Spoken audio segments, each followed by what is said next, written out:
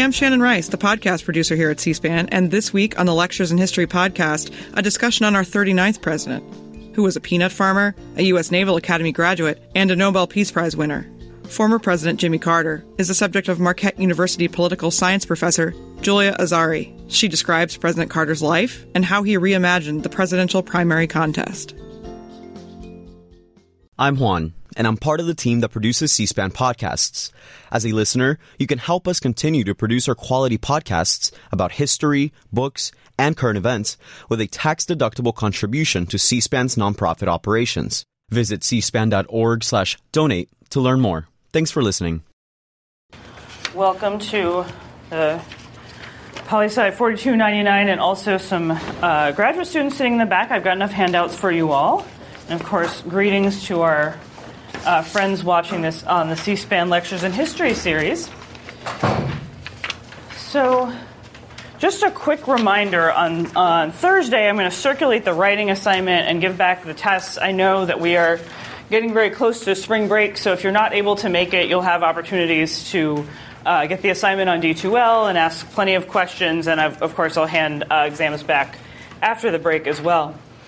All right, any logistical questions about that?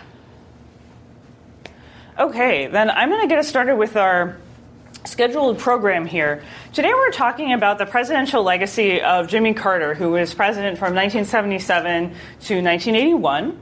Our lecture is titled Why Not the Best, which was also the title of Carter's campaign biography, and I think really gives us some insight. So keep that title in mind as we think about Carter's political project and legacy. So I'm going to start us off here with Jimmy Carter in the news. So a couple weeks ago, it was announced that former President Carter, who is 98 years old, was going to live out the rest of his days in home hospice. And this kind of kicked off a lot of reassessment, a lot of conversation about Carter's presidential legacy and legacy in the world, some of which you read about today.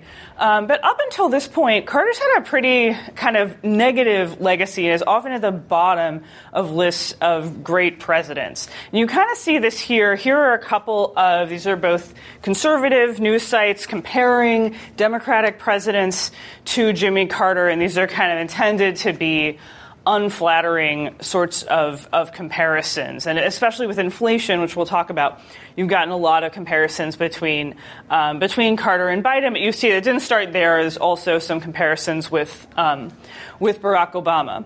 But lately, as you saw in the piece that you read, there's been this kind of reassessment and resurgence of thinking about the significance of Jimmy Carter as an individual and as a president, and really kind of rethinking what happened, not just in his post-presidency, which has been very famous for all of the public service that he's done, but also like really rethinking Carter's time in office and its significance.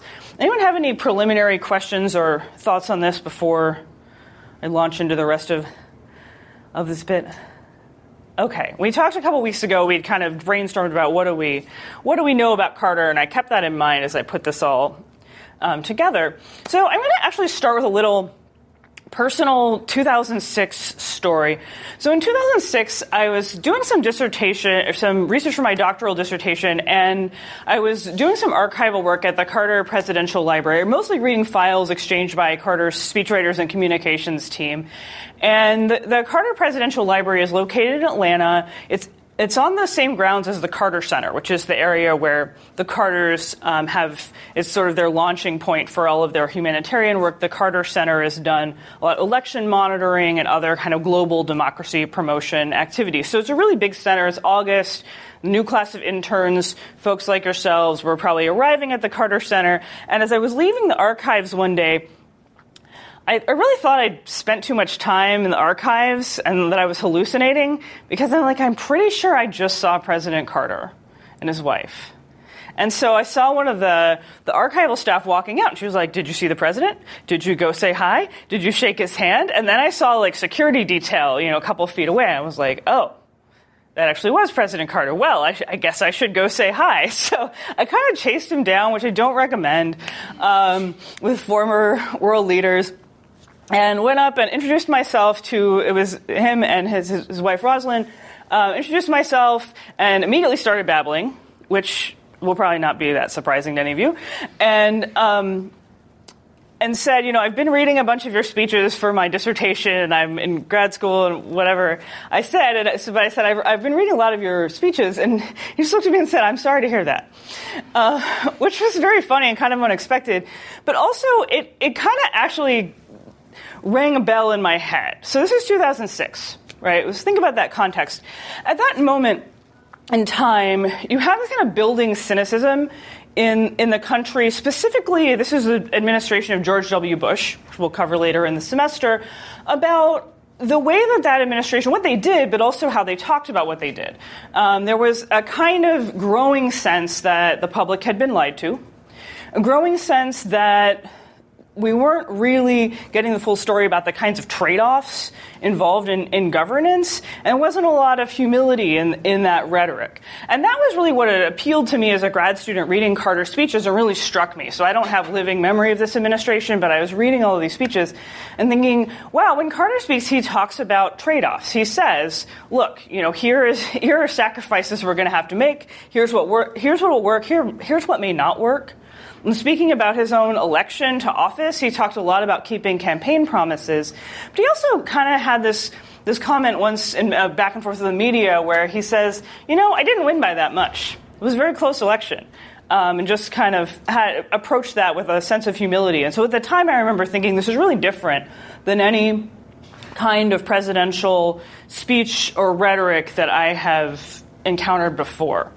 And that really stayed with me as not only as I wrote my dissertation and book about presidential mandate claiming, which I'll get to talk about the kind of significance of Carter there at the end, but also in putting this together, I want us to kind of think about this framework. So here's where we're going to go. Here are some themes. The first one, I want us to kind of think about Carter's pathway to the presidency, not just the election and the nomination contest, although you all know I love those, but also about what he was responding to. So this is really what we've been talking about for the last couple of weeks in this class about what was going on leading up through the 60s and the 70s. So we know quite a bit about that. I'm going to talk about that. I want to talk about his policy priorities and general approach to the presidency, what was accomplished, what wasn't accomplished, but also kind of the politics of that. And then finally, the big question, the legacy. What does this all mean for American politics? And then finally, I want to end by talking about Carter as a transition point. Again, I'm kind of using my own work as a jumping off point, but why Carter is in the class this sort of transition point also between our two units, as well as a transition point in the presidency and its role in American politics.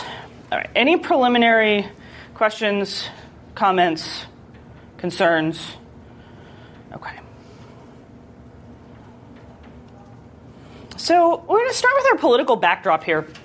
Again, this is really familiar territory to you all. So here we've got President Richard Nixon, the last president elected before Carter. There's this brief Gerald Ford interlude after Nixon resigns in Watergate. We talked about this a couple weeks ago, right? This is a real moment of a kind of declining trust in the government, declining trust specifically in the presidency, and this idea that a lot's going on in the presidency, that one person has a lot of power and a lot of people working kind of directly for them, and that they're really able to use public resources for private good or for their own kind of political ends.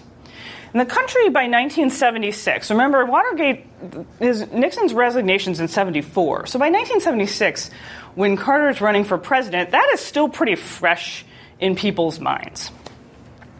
Now, delving further back than that, we've also talked quite a bit about what was going on in the Democratic Party, and we talked a lot about the kind of chaotic ending of the Lyndon Johnson administration. In 1968, right? And that has also got some implications for Carter. We talked about this country's kind of sense that Johnson had gone back on campaign promises around the war in Vietnam, that they had been lied to about that war by multiple administrations. And also we have a Democratic Party that's kind of crumbling around the issue of civil rights. And we talked a bit about that kind of impact on the broader political situation. And, of course, that's going to press at some real pain points in the Democratic coalition. So in comes Jimmy Carter. He's both a Southerner, not just from the border South, but from the deep South, from Georgia, but also has a reputation as a racial liberal, as someone who's kind of stood up to some of these segregationist Southerners, as someone who has a kind of forward-looking vision on race. And so one thing that Carter kind of exemplifies in this coalition is somebody who can actually bridge this really painful divide in the coalition. You know, it's morally painful, it's also politically painful. And that gives Carter, that's one of the ways that Carter has kind of an in. There's a couple other things going on here. By 1976, the country has kind of a new presidential nomination system. And whereas before, if you wanted to get nominated as president, we've talked a lot about these conventions, right? We've talked a lot about 19th century presidential nomination conventions. You had to really get in good with the delegates to those conventions. Well, now, as of 1976, the system is starting to look like the one that you know, that we know. And what you need to do is do well in the primary system. You need to, in order to win delegates, you got to win state-by-state primaries. And they're in this all crazy order, and some states are early and some are late, and they're all over the country. And the system, again, is like relatively new at that point. No one really knows how to game it. No one really knows how it works. No one really knows how to strategize. And Carter's able to take advantage of that and think through his own strategy. There's some strategy, some luck. And he goes to Iowa. We now know, I've talked with a couple of you outside class. I don't think we've talked a lot about the Iowa caucuses, but now they have this kind of common importance. That wasn't so much the case in 1976, but Carter took advantage of this. He was this very little-known one-term governor from Georgia, was in the state legislature before that, not a big national figure. But he's able to go to Iowa and meet people and really appeal to the voters there on the basis of his kind of personal characteristics. And this is where that other piece of the political backdrop is so important. He really kind of presents himself as somebody who's going to be honest, someone who is an evangelical and born-again Christian and has a sort of deep moral kind of basis, deep kind of faith basis for his worldview and his morality. And this all, like, we're used to hearing about religion and politics now, but at the time this was a little bit different, hit a little bit differently, and was really appealing if you think about the Nixon administration, if you think about the Johnson administration and the way the public felt so alienated and lied to. Carter kind of comes in and says, I am different from all that. I'm an outsider. I'm not part of this Washington mess. I'm not part of what's gone wrong over the last decade or so. And that really lands with this kind of crucial voters. And after doing well in Iowa, Carter is able to get a lot of media attention, and that kind of becomes known after that as the way that you win a presidential nomination is you land in these early contests, and then you get a kind of national media presence. So already we're starting to see that even though we might think of Carter as the person in those early slides, the president who other presidents don't want to be compared to, we're already starting to see how, nevertheless, the things that he did were actually really consequential and kind of helped create the system that we now understand for how presidents relate to the people, their parties, and how they sort of position themselves. This becomes very common as this kind of outsider. The last thing I want to point out here is something that is really obvious, and yet that you don't hear a lot about, especially in light of Carter's very service-heavy post-presidency. And that is that to be in this kind of position, to come at this and say, okay, I'm this outsider, I'm from Georgia, I'm really just coming at this for public service and my values. But to really go from being a state-level politician in Georgia to being like, I'm going to run for president, you have to have some serious political ambition. You have to really be ambitious. And that's a kind of a piece of the Carter persona, the piece of the person that Carter was in the 1970s that is often lost as people talk about him as this kind of selfless public servant. And I don't think it takes away from that selfless public servant narrative. to also emphasize how ambitious Carter was. And the way that we think about those things going together, that's one of the questions I want to pose to you at the end. Why do we think of these things as being so deeply incompatible? Okay, questions. All right, so just a little bit about the general election here. So again, Carter kind of runs in this weird way. He positions himself as not really liberal and not really conservative. He kind of positioned himself as the conservative in the primary race to let all the liberal Democrats knock each other out. But of course, to win, to really consolidate the coalition, he has to have some liberal ideas. He's still a Democrat, but he's just kind of like ideologically ambiguous. He talks about government efficiency, about tax reform, about welfare reform, about things we might think of as more conservative. But he's also very concerned about the plight of people less fortunate. As we'll talk about later, he does bring this sort of moral vision to a lot of his policy issues. So it's kind of hard to pinpoint ideologically, and it's hard to pinpoint in terms of where the two parties had been up to that point. But he really emphasizes this idea of why not the best? That the American government, one of his other texts is, a government as good as its people. That the American people, he kind of like builds on this sense that the American people are fundamentally good. So the people are good, and they deserve a better government. They deserve a good government. And so we kind of might have some questions about, okay, what is that? What is a good government? Who gets to decide? Who are the winners and losers of a good government kind of political philosophy? We're going to find out. And that is Carter's set of political appeals. And the result is very close. So he wins with just 50%, just over 50% of the vote. And the other thing about this map is that it's very weird. It is a weird map. Does anyone have any observations about how this is different? We've looked at a lot of these maps, and we've thought a little bit about their geography. Any observations here?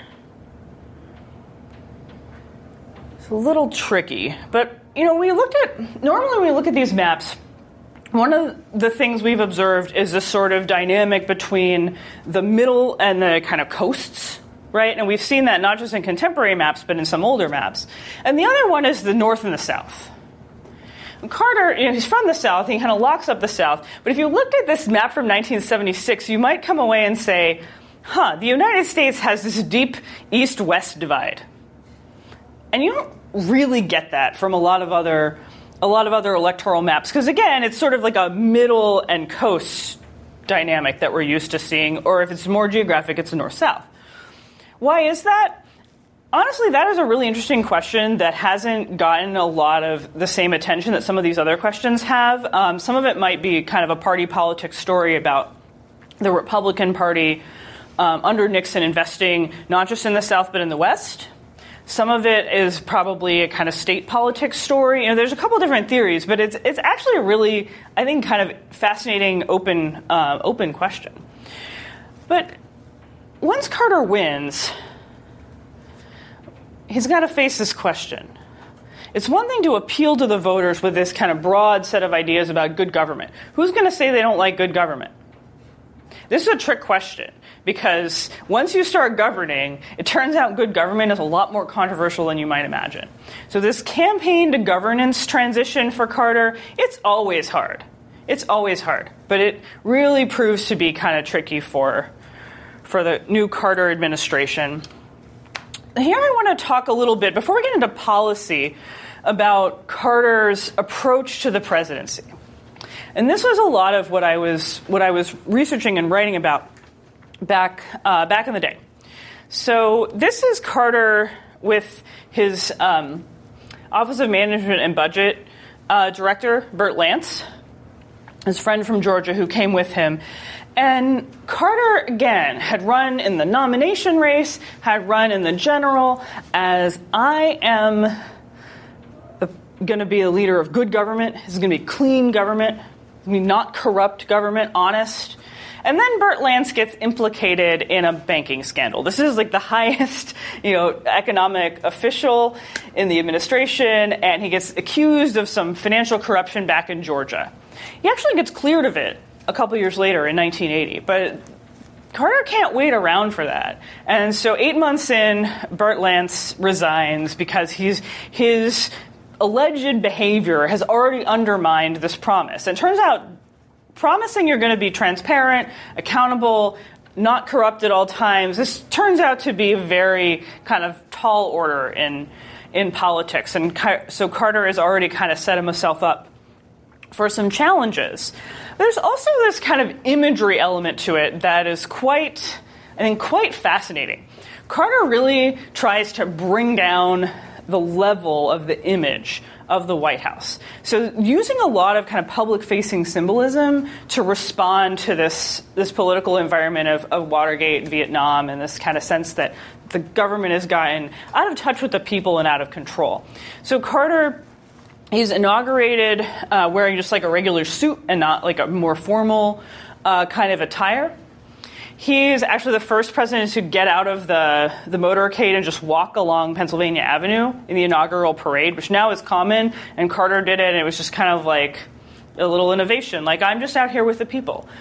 He sold the presidential yacht, the Sequoia, which was not only a nod to being less fancy, but also being a little more frugal, a little more careful with public money, to try and give that kind of impression. And one of the things that you really literally, if you read, like if there's a new presidential biography of Carter that has a lot of kind of depth about what people were saying, and they actually complained about people wearing jeans in the White House. That it was, it looked dirty, it looked disorganized. Carter himself would wear jeans sometimes in the White House, and so would some of his aides. And he brought in a bunch of people from Georgia that were referred to as the Georgia Mafia, people who didn't have a lot of national political experience. So we've already got a very different kind of presidential style and their substance, their style. They've set a high bar for what they're going to do. And they've brought it down in a way that doesn't necessarily sit well with everyone. One of the things that Carter did that was unpopular was he asked that they stop playing Hail to the Chief when he came into the room. And it turned out people like a little bit of kind of ceremony around the presidency. Anyone have questions, comments on any of this? So this is something that's been, I think, kind of lurking throughout the semester. We haven't dealt with it totally head on, but we've been kind of talking about these themes, this kind of balance that presidents need to strike between being one of the people, just a regular citizen, accountable to the people, right? They're not special. We don't have a monarchy. But at the same time, they have a lot of power. And in some ways, we do want them to be a little special, or we want the office to be a little special. And Carter comes in like right at that point of tension.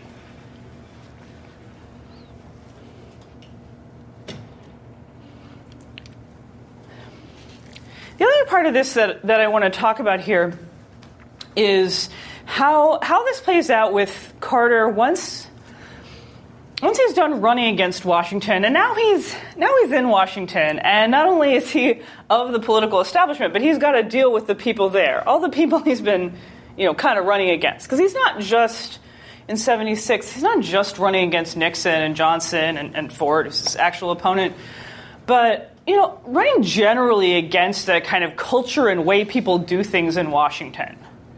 But then you get to Washington and you realize, oh, those same people, they're still in Congress. You have to deal with them. They're in your own party. If you want to get anything done, you got to deal with Congress. Hopefully this is also a theme we've taken from the class. We've talked a lot about presidents being kind of embedded in the other branches. And so one of the things that Carter wants to do is really speak to the people about all these new things that he wants to do, all these changes that he wants to make.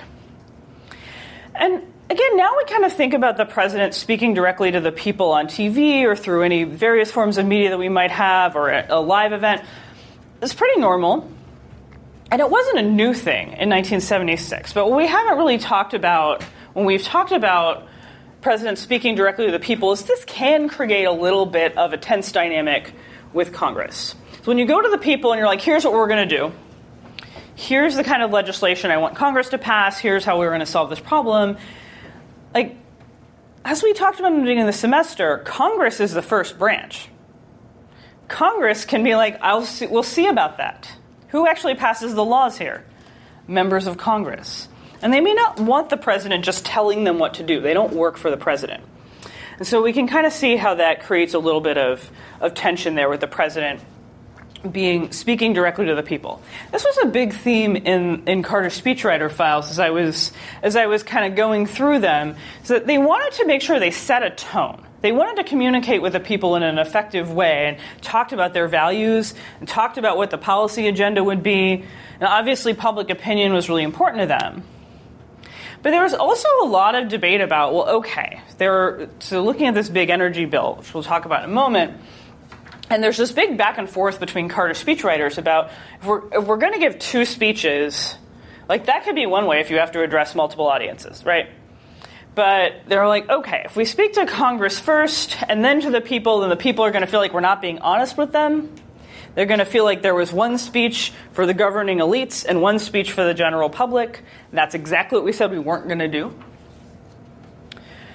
But if we speak to the people first and then Congress, well, the words they use in the memo are Congress will be pissed. Congress will feel like they are, that we're going over their heads.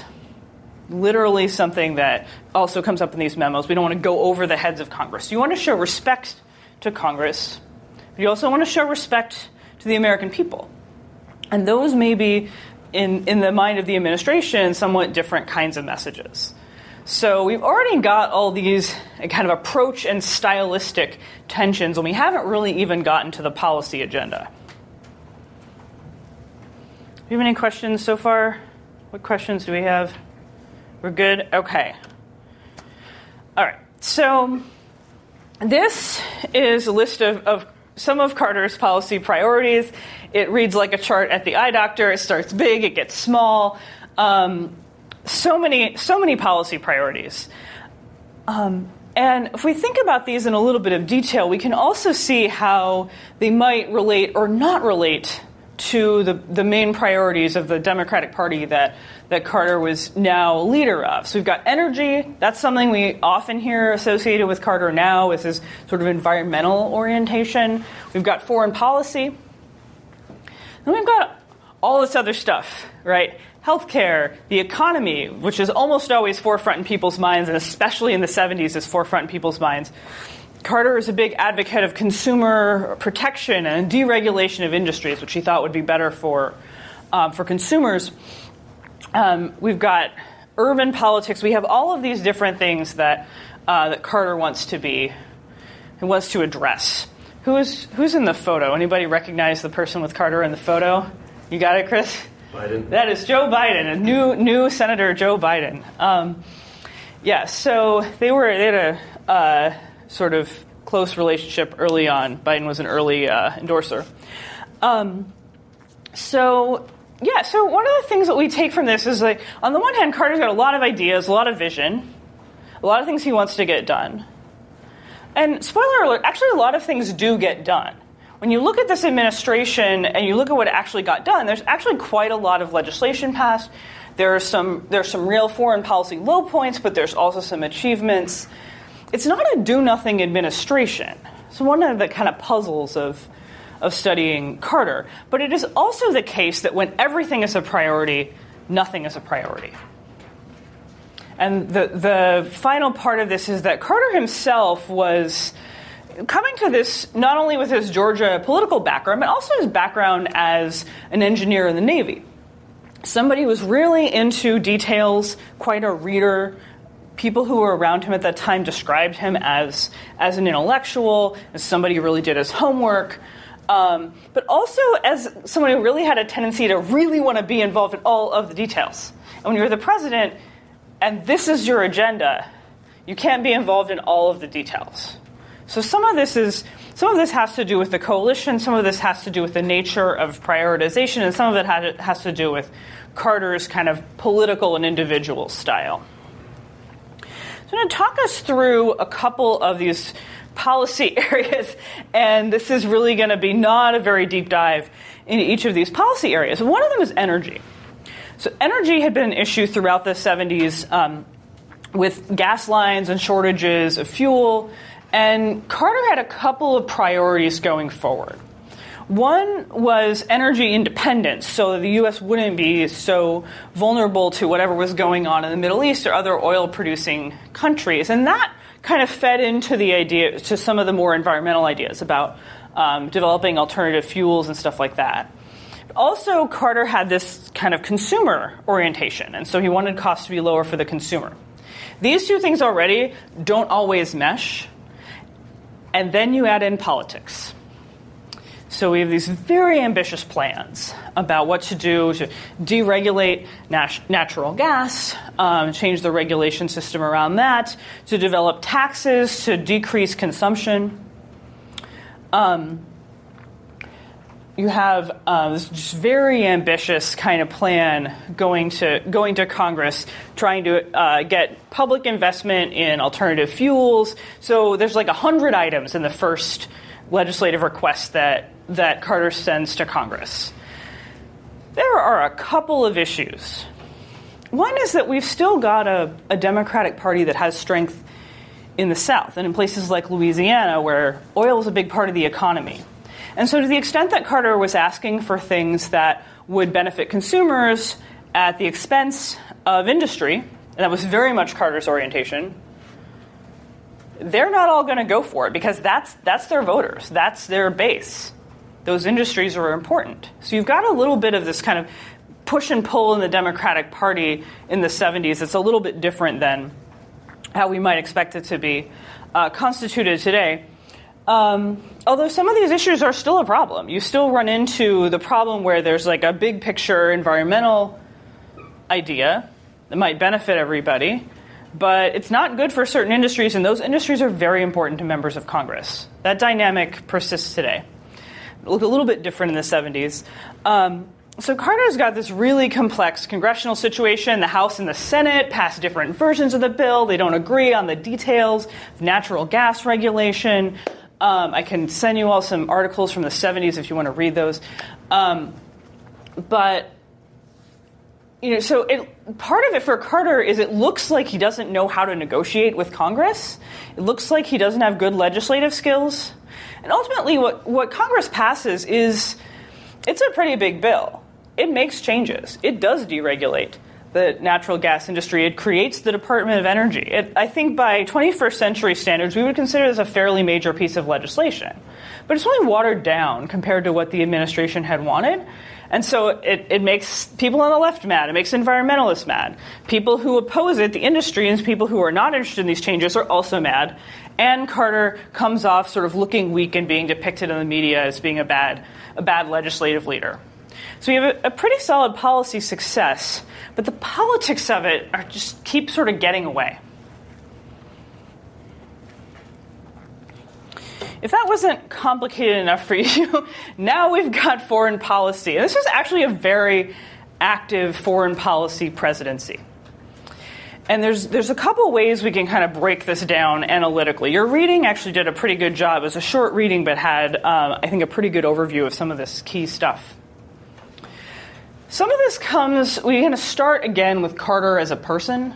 Carter's kind of values as a person. Human rights were really important to him. He wanted to have his foreign policy be guided by a sense of the kind of good of people in the world. That sounds great. Again, who's going to be against human rights?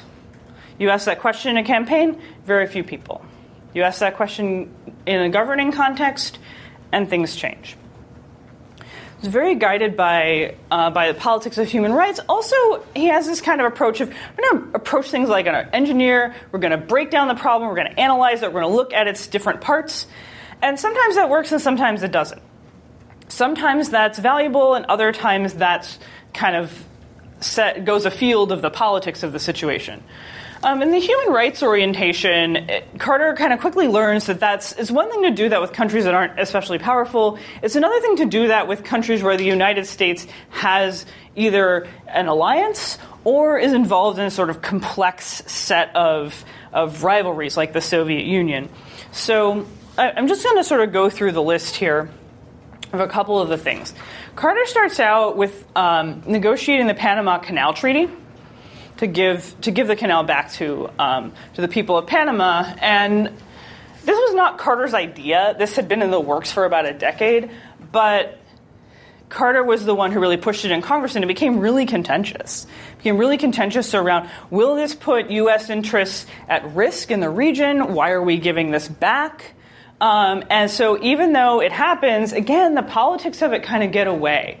And it fits into this larger narrative of Carter making the country seem weak on the national stage.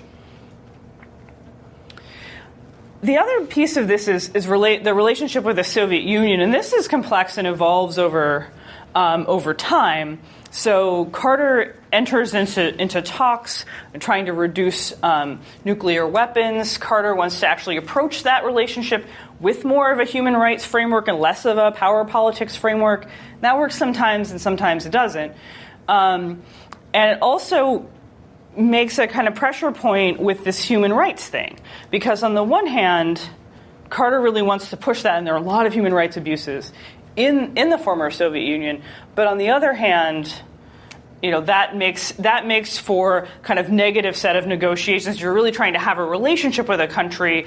They can refuse to meet or talk to you or do what you want or negotiate with you if you call out their human rights abuses. So that creates this kind of political incentive for Carter to downplay that, even though it's a very significant moral issue. Later in Carter's presidency, the Soviet Union invades Afghanistan, and that becomes another thing that Carter has to react to.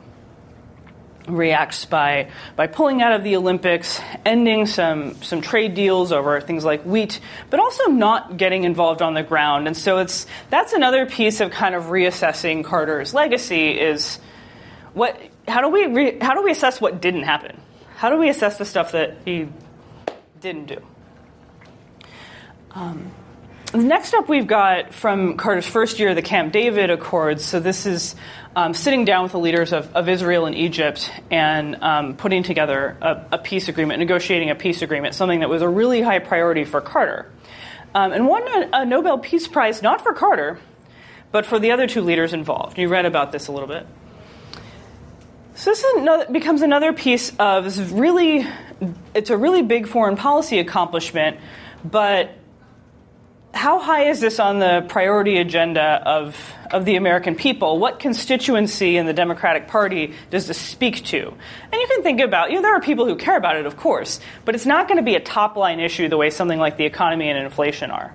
So Carter really is very foreign policy forward. In his first year, he wants to get a lot done. And some of his advisors are we need to do stuff that our voters are going to care more about. We need to attend not just to the policy side of this, but also to the politics side of that. And this discrepancy between politics and policy is just going to come up again and again as we talk about Carter. And then got our last, we're still not done with foreign policy. This is the most we've talked about foreign policy all semester. Is we've got the Iranian Revolution and hostage crisis, yet another thing that Carter really has to react to. In an already very, very tense situation, and his botched attempt to rescue American hostages in Iran who were there for a year becomes just a really bad piece of kind of bad campaign imagery, bad imagery of the success of the administration. They send helicopters to try and rescue the hostages. They fail, the helicopters crash, 8 soldiers die, and that just looks really bad for the administration. So they're not able to control those events. They're not able to control what happens in the internal domestic politics of another country, and that becomes another kind of challenge. But then on the other side of the ledger, we have normalizing relationships with China, creating a diplomatic relationship with China, very big accomplishment. So it's really complicated to put Carter's foreign policy into a box. And it also speaks to this sort of difficulty of controlling a main political narrative. If you make foreign policy the centerpiece of your administration, that's great, but first of all, people don't pay a lot of attention, and second of all, you're really vulnerable to external events that you've got no control over whatsoever. We have a couple more policy priorities, then we'll get into legacy. You read a bit about this for today, good government. I asked earlier, what does good government mean? Does anyone have any suggestions? What is good government in this context? One of the things that Carter kind of emphasizes is waste, making government more efficient, being a more careful steward of public funds. And so he goes after these little local projects that Congress is passing, these district-based water projects. This is in your reading. Kind of goes after those. Does this remind you of anything? You've got a president who says, look, I'm the national leader, and I'm going to push back on this local stuff. Pat? Andrew Jackson. Yeah, so a little bit of Andrew Jackson and what? The vetoing of the Maysville Road. Right, exactly. We've got the vetoing of the Maysville Road, sort of like some echoes of the bank war here, right? We see this come up again and again in presidential history, this idea that the president is like, I've got the big picture idea. Members of Congress are just being a little bit parochial and narrow in their vision. But they have a tendency to come back and say, maybe so, but this is what my constituents want. And in order to get a law passed, you need Congress to vote on it. The president can't pass laws. And that's pretty much what happens with this water project. Carter goes after it. Other Democrats are mad, and they end up cutting out about half the projects. But it mostly, again, just kind of comes back on the administration. He's going after these things that are important to members of his own party, and so he's legislating badly, even as he's trying to do good government. So I'm talking about inflation here just kind of briefly. Here's the cover of Time, Carter versus Inflation. So it's kind of taken on a new relevance as we're dealing with inflation. Again, inflation then was about twice what it is now, if at the end of Carter's presidency. And I've just got here a little bit of text from a speech that he gave in the fall of 1978 about inflation and what he's going to do about it. We're going to hold down federal government spending. We're going to slash federal hiring, get rid of needless regulations, bring back competition. What ideology does this sound like? What party does this sound like? Does it sound liberal or conservative? What do you think, Grace? More conservative. Yeah, so this is kind of, not typically what you expect to hear out of a Democratic president. And it sounds a lot like what you're going to hear when we get to Carter's successor, Ronald Reagan. So we're seeing this very different kind of Democrat and very different kind of Democratic administration really moving away from some of the main points of the Democratic Party and going up to that point. And that, again, just makes him even more on the outs with other Democrats, and specifically with the liberal wing of the Democratic Party and the kind of traditional New Deal wing. So I'm happy to get to the point where we're kind of winding down all this policy detail. You probably feel like I've just shot you with a fire hose of policy detail, right? This is intentional because I wanted to sort of give the effect of what this administration kind of felt like, what this agenda kind of felt like, where you just have all of these different things, all of these different details. And this sort of political criticism that Carter was being unfocused. I do want us to kind of think about, why would people receive it that way? Is that a fair criticism? Is that a criticism that's really linked to this particular kind of context? Is that something you would say today? Now, people complain, the government doesn't get anything done. Government is gridlocked. The two parties can't get along. And here you've got an administration that's actually focusing on a lot of things, fighting a lot with its own party, fighting a lot with Congress, but also that things are getting done. And not everything's great, not everything's perfect, but they're accomplishing some of the things that they said they would do. I do want to move briefly, though, to what's not there. I think this is really notable given the scope of the Carter agenda. What's not there is a kind of front and center set of civil rights proposals.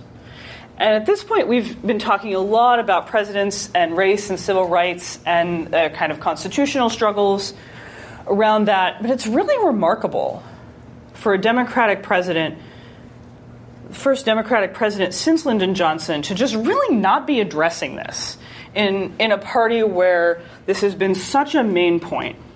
It's been such a political struggle, and where African Americans are still such an incredibly important constituency, civil rights activists are still part of the broader party coalition, and there's things there. But Carter's ideas on race are about business opportunities, they're about support for historically black colleges and universities. In that sense, they actually look kind of like Nixon's.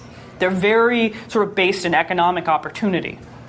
And that's not nothing. That's not to say those things are bad or necessarily good, but it's different than having a more comprehensive plan about federal involvement in equal opportunity, about bolstering voting rights. And these things were important to the administration, and there's plenty of evidence that Carter was invested in these ideas. He agreed with these ideas, that even as a person in the South, that he had actually borne personal cost as a business person not joining these kind of reactive Southern white citizens councils and things. But when it came to being president, it just wasn't at the top of his agenda.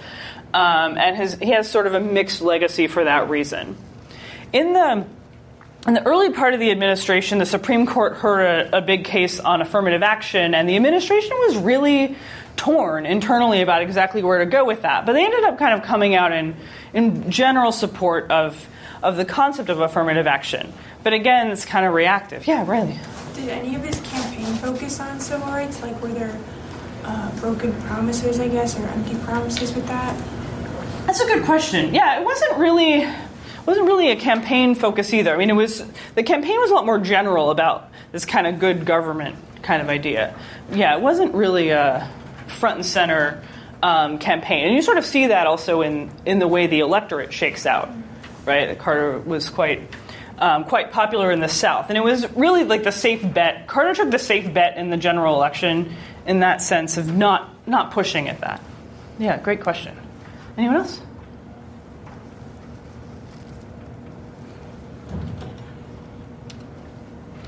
So I want to spend the rest of our time here really bringing down the legacy here.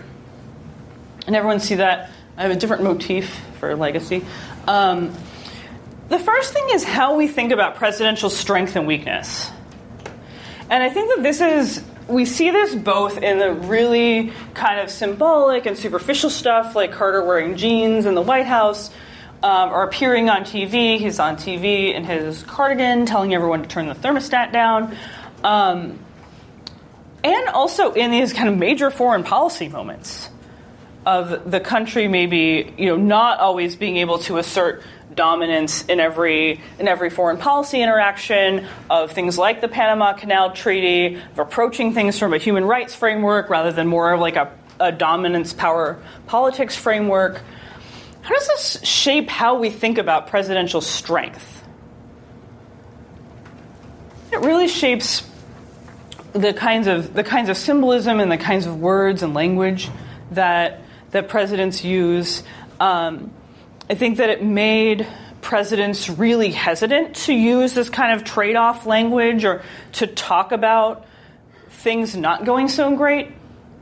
One of the most famous moments with Carter, and this kind of topic happens in 1979 when he gives what's commonly known as the Malaise speech.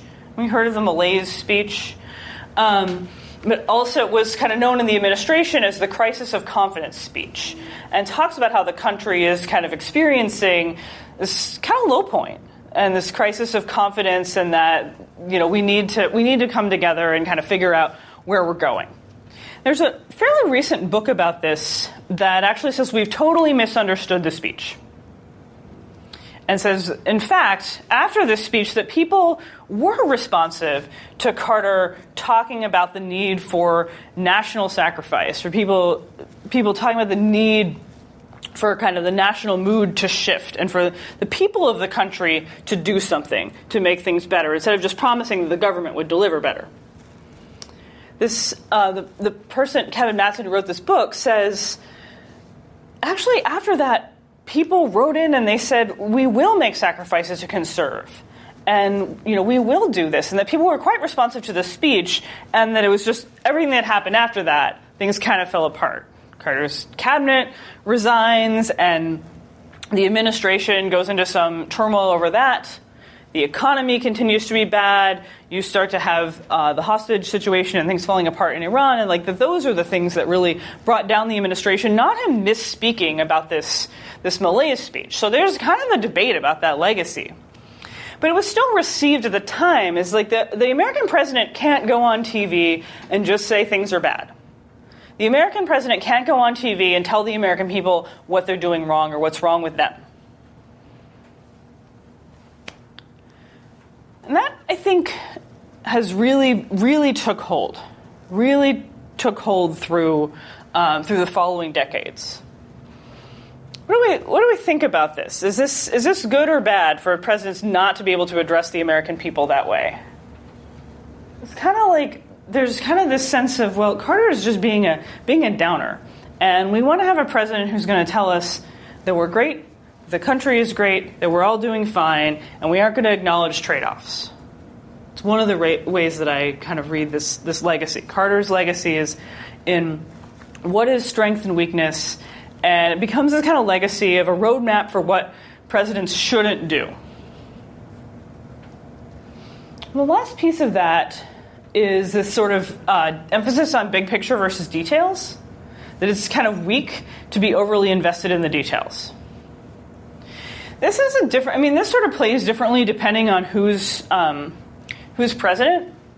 And we kind of shift back and forth between these different kinds of presidential images of, is the president too nerdy, too invested in details, unrelatable? When Obama was running, people used to say he was professorial, like that was a bad thing.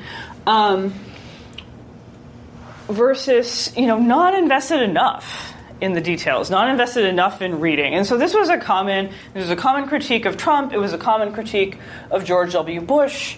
And I think kind of a framework from that era as well of, is it bad to have a president who's overinvested in the details of a situation versus maybe underinvested? And so it leaves us with this kind of open question about how presidents might navigate that trade-off. Questions about this? Comments? I've thrown a bunch of questions at you. Ponder.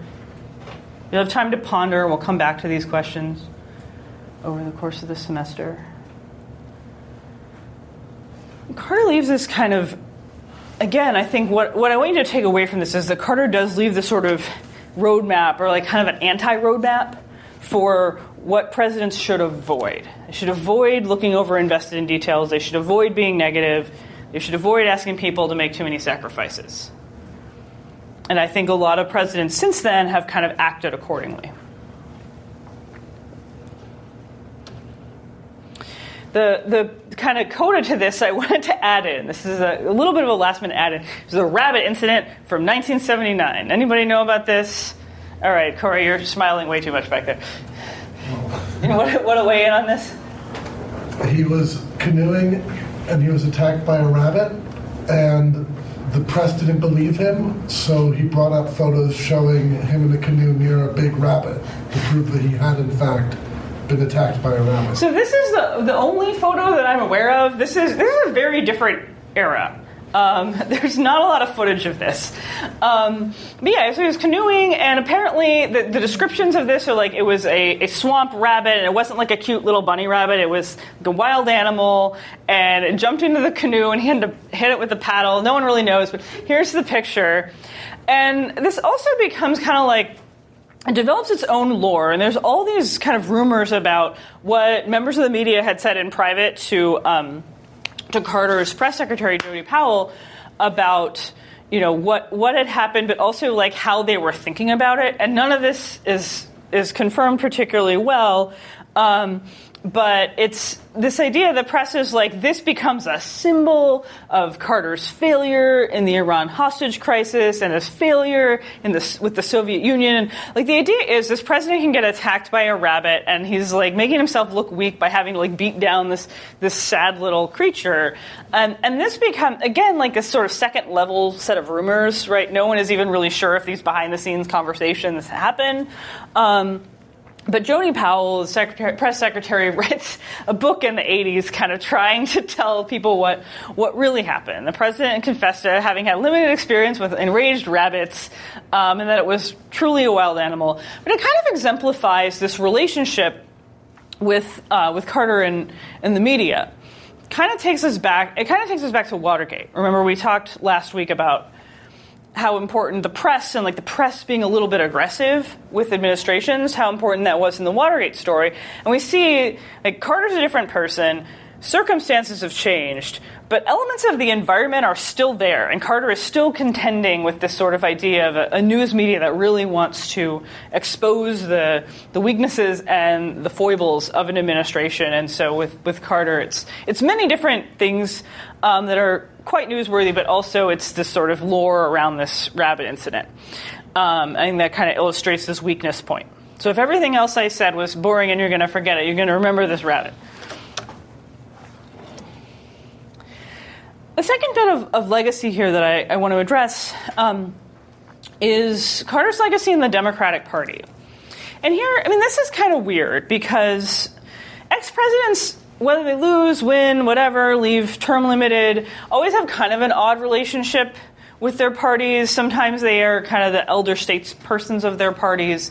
But also, it's, their time is done, and sometimes it's time to let other people lead. But Carter influenced the trajectory of the Democratic Party, in addition to still being somewhat of a figure within the party. I think one of the things I really want to draw your attention to is that the thing that was probably presented the most challenges for Carter and was the most responsible for the problems that he had is the legacy that really stuck.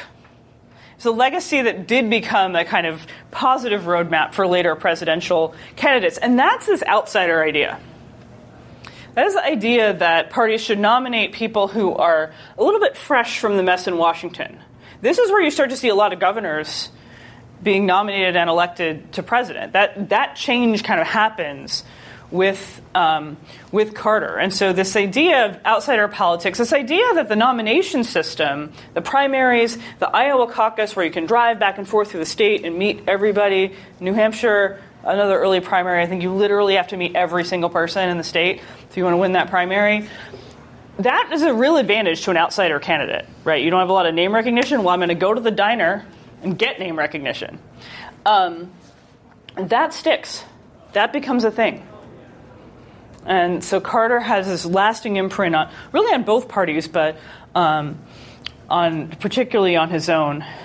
The second is we do see the Democratic Party moving to the center under Carter. This becomes a thing certainly through the 80s and 90s and the early 2000s. The Democratic Party starts to move away from its New Deal roots, starts to think about adopting some of these more Republican frameworks about the size of the government.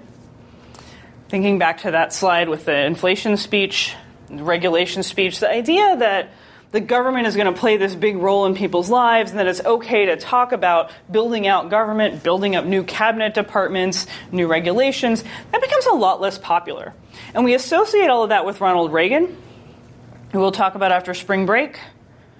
But Carter is really one of the early people to articulate these ideas and very early on the Democratic side to be articulating them as a sitting president. And so, of course, that causes kind of a fault line between these more traditional Democrats and then this kind of new strain of thought within the party. And finally, we have a new role for the South. The South has been lurking all throughout our semester. We've had a lot of experience with the South kind of being the kind of veto point, being the constituency in Congress that presidents are worrying about, playing a role in nominations. But now we've had someone from the Deep South as the president. It's a fairly unusual thing in the 20th and even 19th centuries since the Civil War. But it's a new South. Carter is part of this kind of cohort of new and more moderate to liberal Southern governors. So we're actually seeing real changes in that region as well. And you do see through the 1980s this sort of idea in the Democratic Party, similar to this move to the center, of kind of trying to pivot toward the South, trying to win back the South, and to make these appeals that are kind of in a moderate, modern democratic mode as opposed to the old Southern Democrats, or, on the other hand, the kind of old school New Deal Northern liberalism.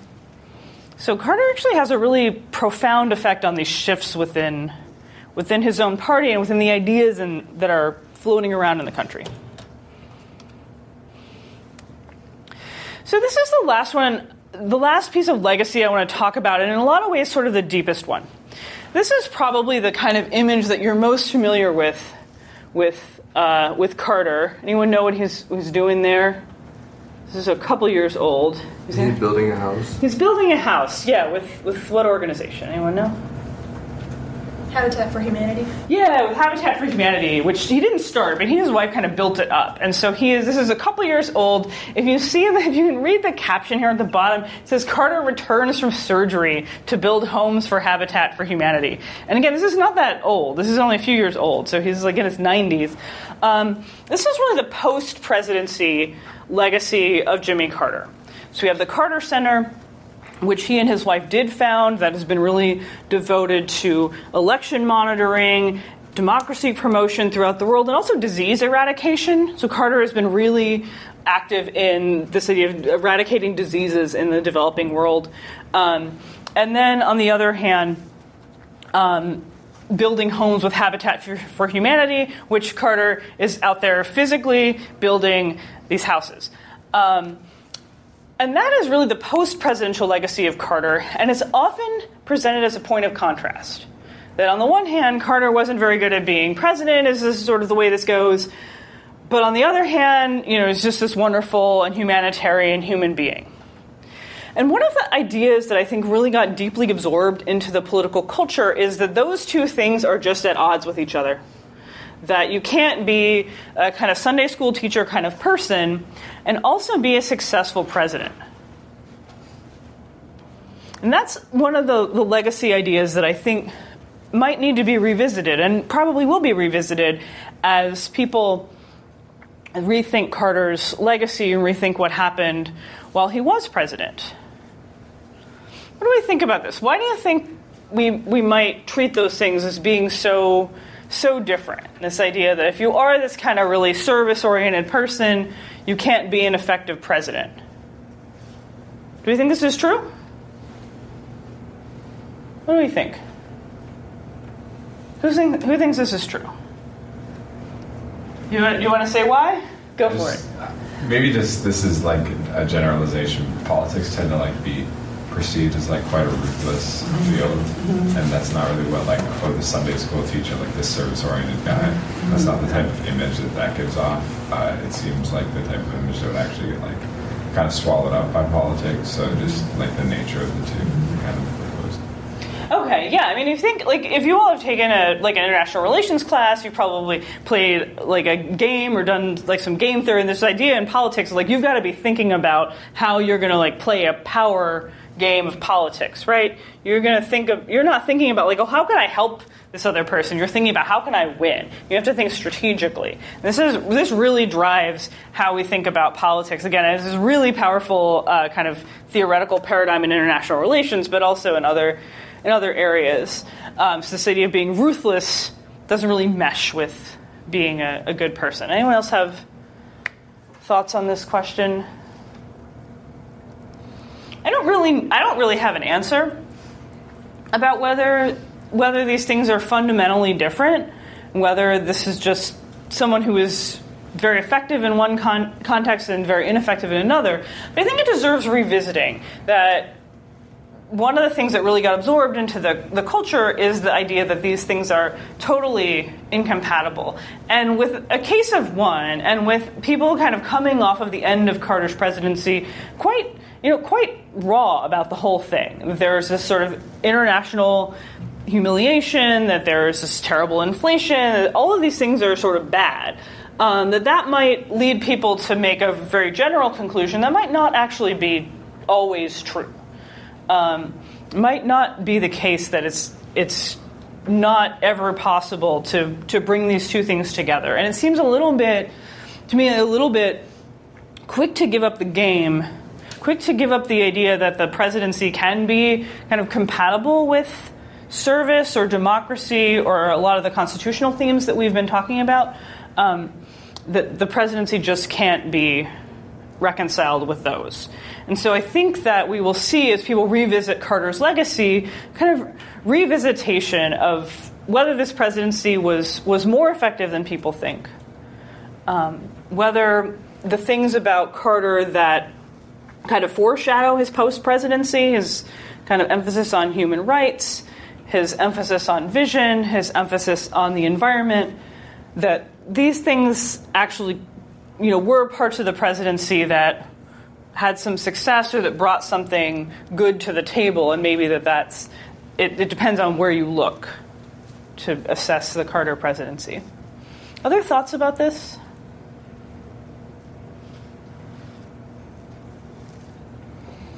Okay, so I'm going to kind of close us up with Carter as a transitional president, both for the country and for the class. So we kind of identified Carter here as a transitional president around this idea of the old party systems kind of going into decline. We see that with the change in nominations. We see that with the kind of decline of this New Deal Democratic Party. And Carter comes in as president, again, who really makes this outsider vision a very popular way to run for president, a very successful way to run for president.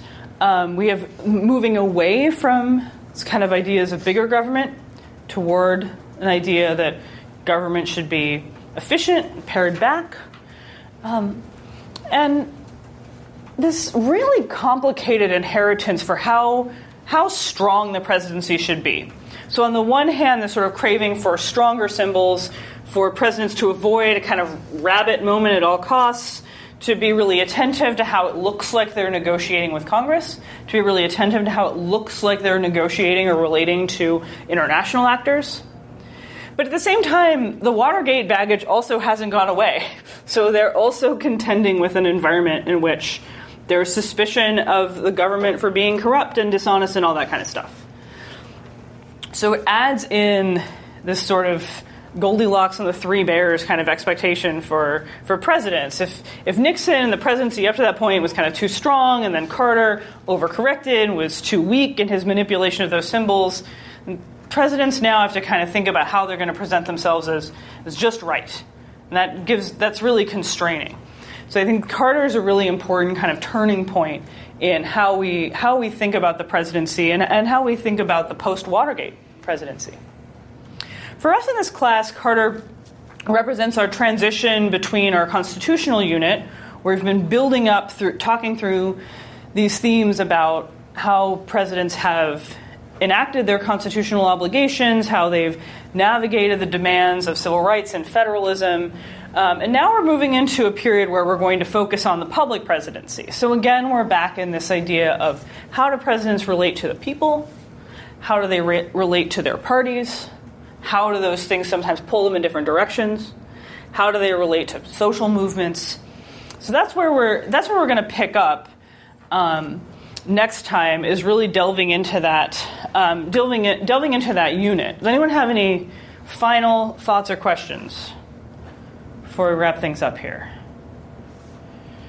Okay, so for next time, Thursday, we are really peeling back. We've kind of talked here about how Carter related to the New Deal coalition and the Democratic Party. We've gone over that, but we'll really be back in that. We're really going to immerse ourselves in that on Thursday and kind of move backward in time and ask, how do we get here? So that will be a lecture on FDR and the Democratic Party for Thursday. Get excited. But thus far, hopefully this poses some questions about the Carter legacy that we can chew on over the rest of the semester.